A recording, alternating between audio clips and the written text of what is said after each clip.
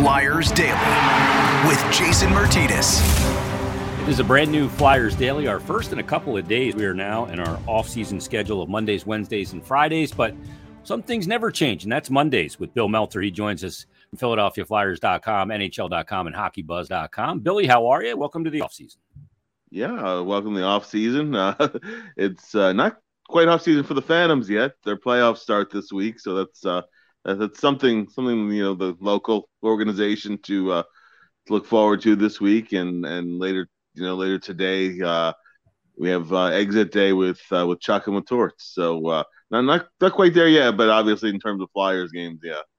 You had a Freudian slip because Chuck has been exited already. You mean Danny? Danny, yeah. Old habits die hard. Yeah. So, yeah, that's coming up, and we'll, of course, recap that, and I believe we're going to have interviews with both of them. I was able to tape, I believe it was 16 interviews on Friday's exit day.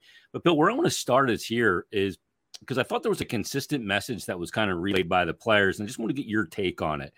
A lot of the players, I don't want to say poo-pooed the idea of a rebuild and what a rebuild takes, but they kind of poo-pooed the idea of what a rebuild is, and thought, is this just the player mentality of coming in next year and, you got to come in. We're coming in to win, and we're going to come in to push for the playoffs.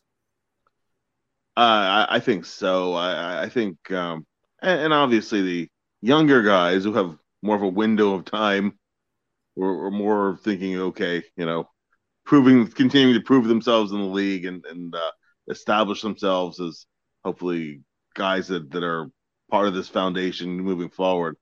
But even some of the younger veterans kind of lean towards maybe we're not as far behind as people say. DK said it. He's a younger guy in his prime right now, right? Carter Hart was talking about, maybe it's not going to take that long. And obviously numerous of the older players too. I think to an extent it doesn't really jibe with the message that Torres and Danny have tried to put out there. It's a rebuild. We're doing it the right way, which means no shortcuts, right? Yeah, but I think there's players always want to be optimistic. I don't think every player wants to think there's a hopeless situation. They don't want to wait a number, but particularly guys who have already been through this for a number of years, right? And I don't want to wait 4 more years or whatever the case might be. So I think some of it is they look at the season that just passed. You figure, well, I don't know. Hopefully we get Couturier and we get Atkinson back healthy. Young players continue to develop. You don't know what can happen. I mean, truthfully, I think when you look at it objectively, I think it's a while to come here. I think that especially because the messaging has been really pumping the brakes that this is going to be quick. But on the flip side, sometimes at least on a short-term basis, a team can surprise. I mean, if you remember back when Hexie came in, he came in talking rebuild, and all of a sudden they had 96 and 98 points in 2 of those first 3 years. Now that's because you still had Giroux in his prime, you still had Voracek in his prime. That's a different group. Yeah. But I think the players always want to feel hopeful. So I didn't read any signs into what direction the organization is going to take. But I mean, I think based off of this season, there are still significant steps to take. But I see it from the players' point of view too. And and one of the guys who may not be around next year, depending on how the offseason goes, is Ivan Provorov. But when he said, when you hear rebuild, it's not necessarily the best news from a player standpoint. I think he was being truthful with that. I don't think players like to hear that. Yeah, and not only that, but it's been a couple of years that they've been in the murky middle. So he feels like maybe that's wasted time. And look, you can't fault players for not liking it because, they've got one career. They don't get another kick at the can at their 23-year-old year, 24-year-old year. These are important years for them to try and set themselves up for a lifetime of earnings as well. So I don't blame the players for being perturbed by it at all. And, I think sometimes players have that mentality too, because they got to go into an offseason of training. And how do you push yourself if you're pushing yourself towards a goal of nothing in a lot of ways of just taking an organizational step forward? I think that's hard to do. One of the guys that did stop a little short too, Bill, was the goaltender in Carter Hart. There's the question been out there that will he want to be here through a rebuild? And based on the response I heard, it wasn't, to me, the most solid response that, I'm here for the long term, because he does have a contract that's up after next year. Yep. Yeah. I mean, and then sounded like wait and see to me. Yeah, that's very much what it sounded like to me. And he's not unrestricted in a year, but then you're in that short-term bridge that walks you to UFA. So, I think it's definitely wait and see. And if we're a year from now, the outlook looks better, looks closer, then maybe things change. I think right now, if direction's heading is a long-term thing, it could be that, you're basically walking the UFA stats and you're making that decision in the near future than you might want. And also you're figuring, you have to figure out not just term, but cap hit too, because if you're committing long term, then you're paying him to a level where, if you're asking Carter Hart to sign on for a rebuild for a number of years, right? He's going to get compensated, not just like a guy who's giving up potential UFA years, but a guy who's it's hazard pay in a way, because you're really, I mean, you look at a number of games this year where, particularly early on when the Flyers were winning, they were winning mostly because Carter Hart was just standing on his head. Yeah. So, and he's, and so there are a lot of things that they're tied in with that. So I think they go another year out and they look at it again, but no, I didn't get that sense from a lot of those guys that are kind of nearing that phase of their career. And he, like, Scott Lawton chose to be here and he wants to be here, and but even so, I think he realizes that, hey, again, you only get so many years, right? Mm-hmm. And and the Flyers might come to a point where, hey, they didn't come to that point when he could have been unrestricted a couple of years ago, but now he's a couple of years older, and you go, well, somebody comes and blows you away. He's that kind of, two-way player and leadership guy that a lot of teams look for. Maybe somebody overpays. And would they overpay to a level you would do it? Probably not, but you never know what can happen. So I think the Flyers are really going to be, we have that group when Torts has talked about subtraction, but I think there may be some surprises in there along the way too. It all depends on how things shake out. But I think it's just going to be an absolutely fascinating offseason because almost nothing is totally off the table. Yeah, I mean, you mentioned Lawton. I can think of 4 teams off the top of my head that would be prime suitors for him. I mean, you look at Colorado, Boston might be a team. Dallas is a team. These are all teams that could use a versatile forward that can play center, can play wing. He's not going to play. His numbers probably are higher than they're ever going to be. He played power play this year.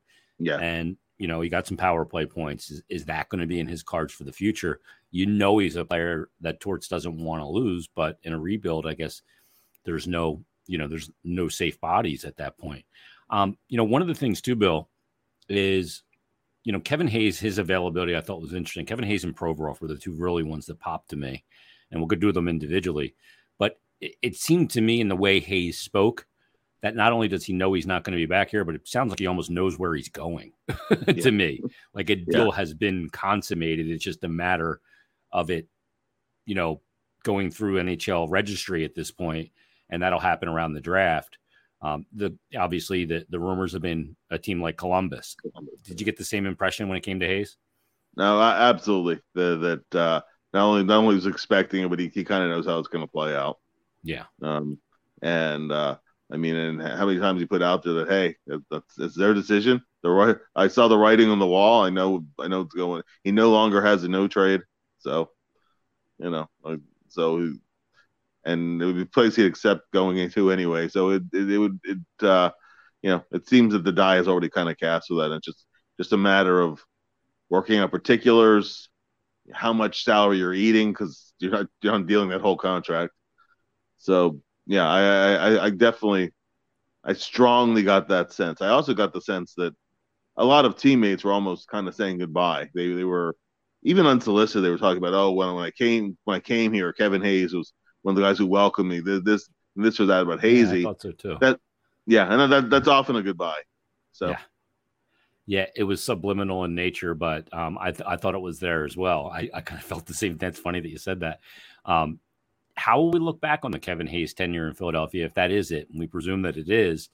I mean, he's a guy that was brought in because Nolan Patrick couldn't go that year. They knew that, and they had to go into free agency. They traded for his rights. I remember, I got tipped off that his agent was bringing him into town to look at the facilities and everything, and the selling process had begun. But you look at it and had some good years, put up some good numbers. His first year was great. I mean, people were like, "Wow, look at that!" I mean, the penalty killing and ragging the puck and all this stuff. But overall, I mean, I guess the contract is what it'll be the overriding, message. And problem is the lasting memories tend to be the strongest. No, for sure. This year was such an odd year because he was at a point per game through November, but nobody was all that happy. Like Torch is vocally unhappy with Kevin's defensive play or lack thereof in Torch's mind, and also just setting an example for the way he wanted the team to play in terms of the energy, the obvious energy you're expending, those kind of things. And I mean, it started out with Torch saying, Kevin is a player that I'm really looking forward to working with more so than anybody else, thinking he could maybe mold Kevin in a way towards being one of those guys who examples of the identity standard, whatever terminology you want to use. And then he kind of saw that it wasn't that way. And I mean, listen, we've all dealt with Kevin. He's a laid back guy, kind of, good sense of humor, all those kind of things. And you can see why his teammates like him. And he's been productive in stretches, right? His first year was productive. The first half of the season was productive. Even the latter third of last season, when he finally got healthy after all those surgeries, was productive. But there were always some trade-offs that were involved in that. And other than the first year, there's never a full season when he really kind of put it together all year.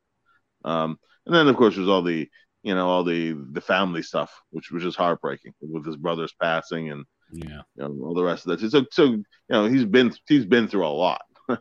He's been through a lot here. I think when you look back at it, it's given the amount of term that was on the contract, given that it's going to end up eating salary for 3 years, you can't view it as a successful tenure. And all I would say is that it's for reasons that are somewhat out of his control and somewhat you can tie his level of play. It stretches during that time too. So like with many things with the team, but I do think that it's probably for the best for everybody to move on at this point.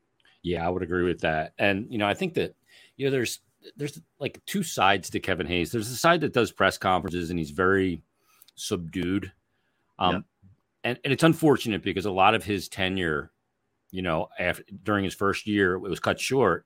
A lot of his tenure was with the pandemic and a lack of availability to him. And I think people failed to get to see there's another smile to his face that people didn't get to see. Yeah. I've seen it because I've kind of been behind that curtain and back there, and the way he interacts with teammates, you would never be able to really know what that's like based on his tenure.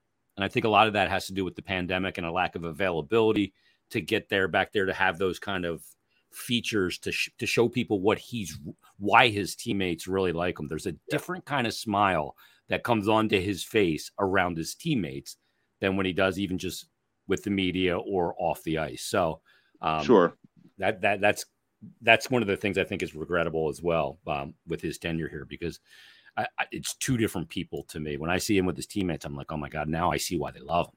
You know what I mean? And because he's a riot. And The other Kevin's just very subdued. But anyway, let's move on to Ivan Provorov, because last year's availability at the end of the year, Bill, was far different than this year's availability. Yeah. It really felt like he matured in a big way in the way he handled the media this year. And maybe the criticism wasn't the same this year that it was prior. Maybe it was a bad day. I don't know. But what was your takeaways from Provorov meeting with the media? Because I was really shocked by it. Yeah, I thought this I thought this year. I mean, last year I think Ivan came in just spoiling for a fight. Yeah, he was in there to pick one. Yeah. Yeah, he basically picked it. I mean, he was asked an innocuous question and intentionally went. I mean, it was his opportunity to go off. Yep. Right. It was a very frustrating year for him and whatever. And, I mean, and I said, anybody who knows Jordan Hall knows he's not a confrontational, start something kind of guy. And he only asked him to assess his season. So, Ivan wasn't, I don't think, mad at Jordan. He was just the easy, convenient target to let loose in the media. But this year, I thought that actually Ivan tried to be diplomatic. Honestly, yeah, I did too.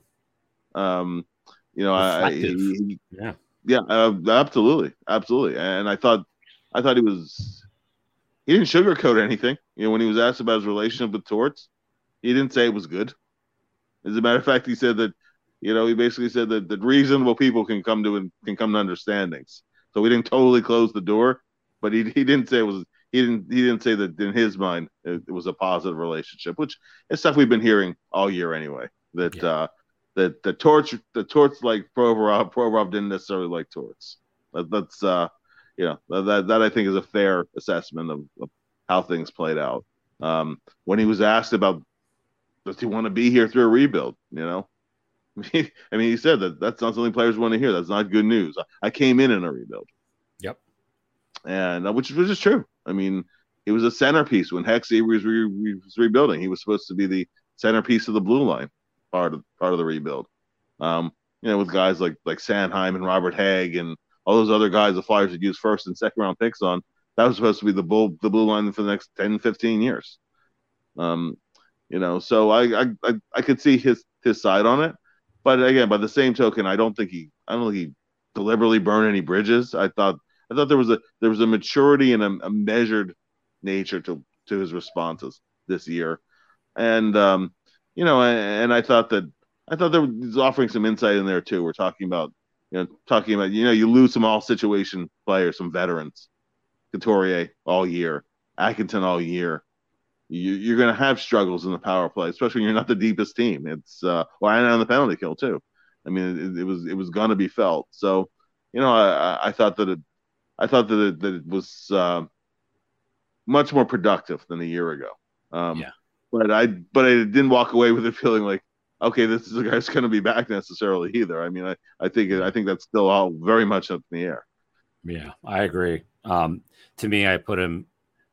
I mean, I can't even go coin flip on him. I think it's more leaning towards not coming back than it is coming back. I would say about 75% that he's going to move this offseason. The last guy in particular I want to ask you about is Cam Atkinson. I love talking to Cam Atkinson. I know you do too. Cam is just such a good guy, right? And we didn't know the extent of what he was dealing with. I remember in training camp, he was day to day and he was trying to work through something, trying to get answers. And then, he got back with the team. He went on that road trip. It looked like he could have returned at any minute. And then all of a sudden it was boom, he's done for the year, having surgery. And we come to find out the whole situation that he was going through. He had a lot of atrophy in his tricep from the problem in his cervical spine. What'd you think about what Cam had to say and the prospect of his future? It sounds like he's healthy and going to be good, but things can sound good, but not necessarily be true. Yeah, and we're not going to know until he plays. Exactly. Even after he plays and he's healthy, does he hold up? Those are all kind of delicate injuries, and he's always been a small guy who plays big, so you have to see how he holds up. Well, he got really. I think he surprised himself at how choked up he got at one point of that because he was really wondering, is this it? Am I going to retire? And he started to get emotional when he was talking about that. The whole medical saga here is, I think we had a glimmer of it, but when we understood the full extent of it, it was kind of almost something hidden within his press conference, because we're mainly thinking of the hockey team, and here it is.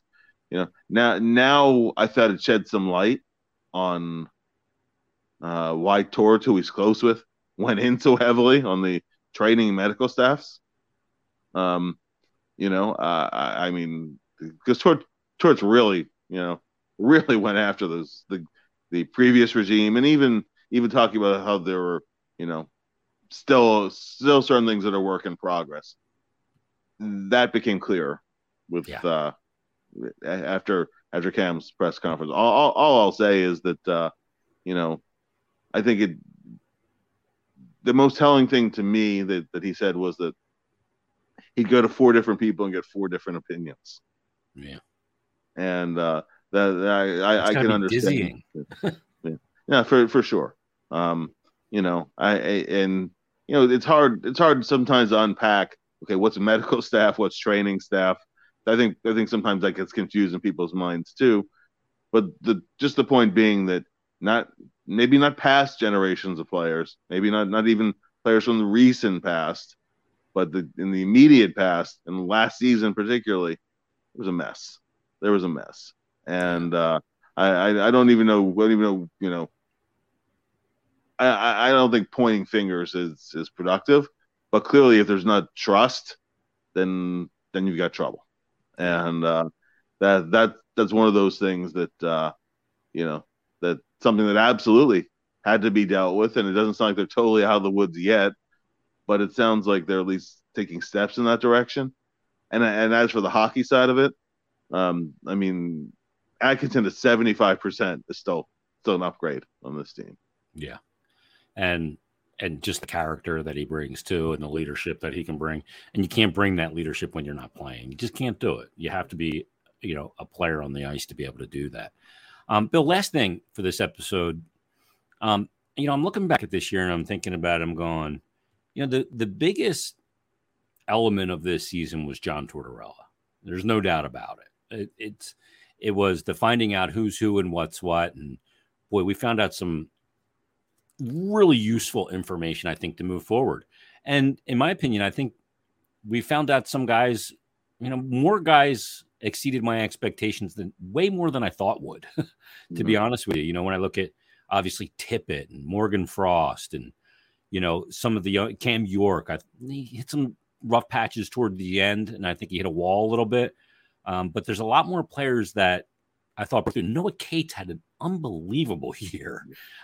This guy played all 82 games, and he played the hardest minutes in the league. I mean, one of my biggest highlights of this entire season is that 2-1 shootout win over Edmonton, where I believe he announced himself to the elite players in the league that he's going to be a guy that's going to have to deal with them, and he's damn good at it. So, overall, I think Torts is the residing biggest theme of the season, but I think a lot of guys jumped out, and maybe, when we really catch our breath here, we can kind of really unpack who is who and what is what, for lack of a better term. Now, for sure, I think that in the positive direction, you definitely have guys who came in the year. Are they contributors? Are they guys who are going to be here long term? Or are they, what exactly are these players? And I mean, all the guys you mentioned. There's Noah Cates looked really good at the end of last year, but he was still totally unproven. Yeah, it was this year. games. Not only did he show he's a really darn good shutdown center who can play anybody.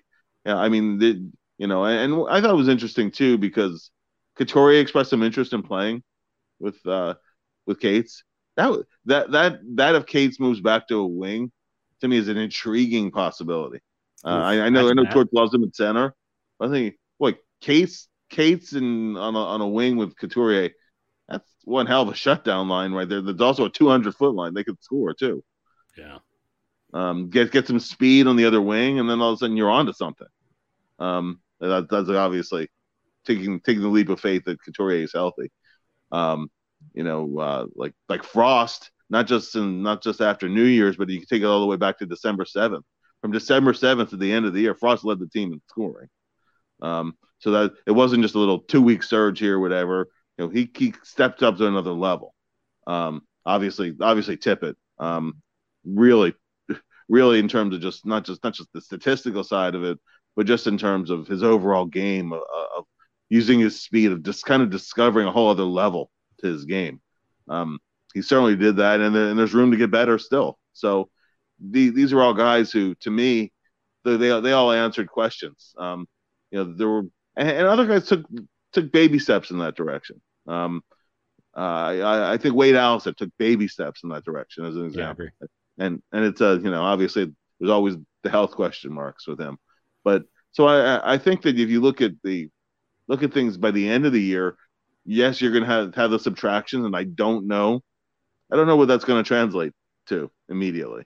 Mm-hmm. But I do think that in terms of guys that they can, the younger guys who, if they can take that next step up, now all of a sudden you have a core. Now you have to have you have to have the centerpiece, and they don't have that yet. And we'll see what this draft bears and that kind of thing.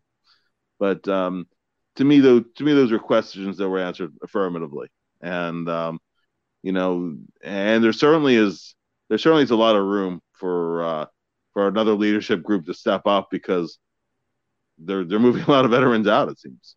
Yeah, and that'll provide a lot of oxygen that needs to be absorbed by these younger players. And I think that's one of the reasons why Torts isn't going to name a captain. I think he wants it to happen organically and through the young core. So we'll see how that plays out. But yeah, I thought some of the younger players more stepped up than if I would have said, hey, if only blah, blah, blah, blah, blah step up, that's a good, successful. But I think that they did way more than that. So that's a good thing. And plus I look at, obviously, the reemergence of Travis Konechny, who was simply unbelievable right to the final game of the year. So, I mean, a 3-point night to become over a point per game player for Travis Konechny after the last couple of years that he's been through, I think is a really underrated story about this season as well. And the way I think that he and Torts got on the same page after he was benched for that third period against San Jose in October. Remember Torts telling us, Travis came to see me. The players don't have to. But from my understanding, they had a real good conversation at that meeting. And Travis was off to a good start, but took off even further from that point on. We'll wrap it up there, Bill. We'll have plenty to get to in the offseason. We've got plenty of interviews, which we'll be getting to everybody as well. Coming up on Wednesday, we'll recap Danny Briere and John Tortorella's media availability as well. Who knows? Maybe one of them will join us for Wednesday's episode. But in the meantime, read Bill's work on PhiladelphiaFlyers.com, NHL.com, and HockeyBuzz.com. And we'll talk to you on Wednesday on a brand new Flyers Day.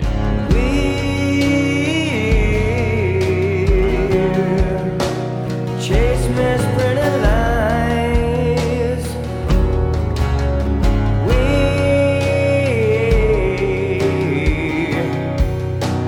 face the path of time, and yet I fight,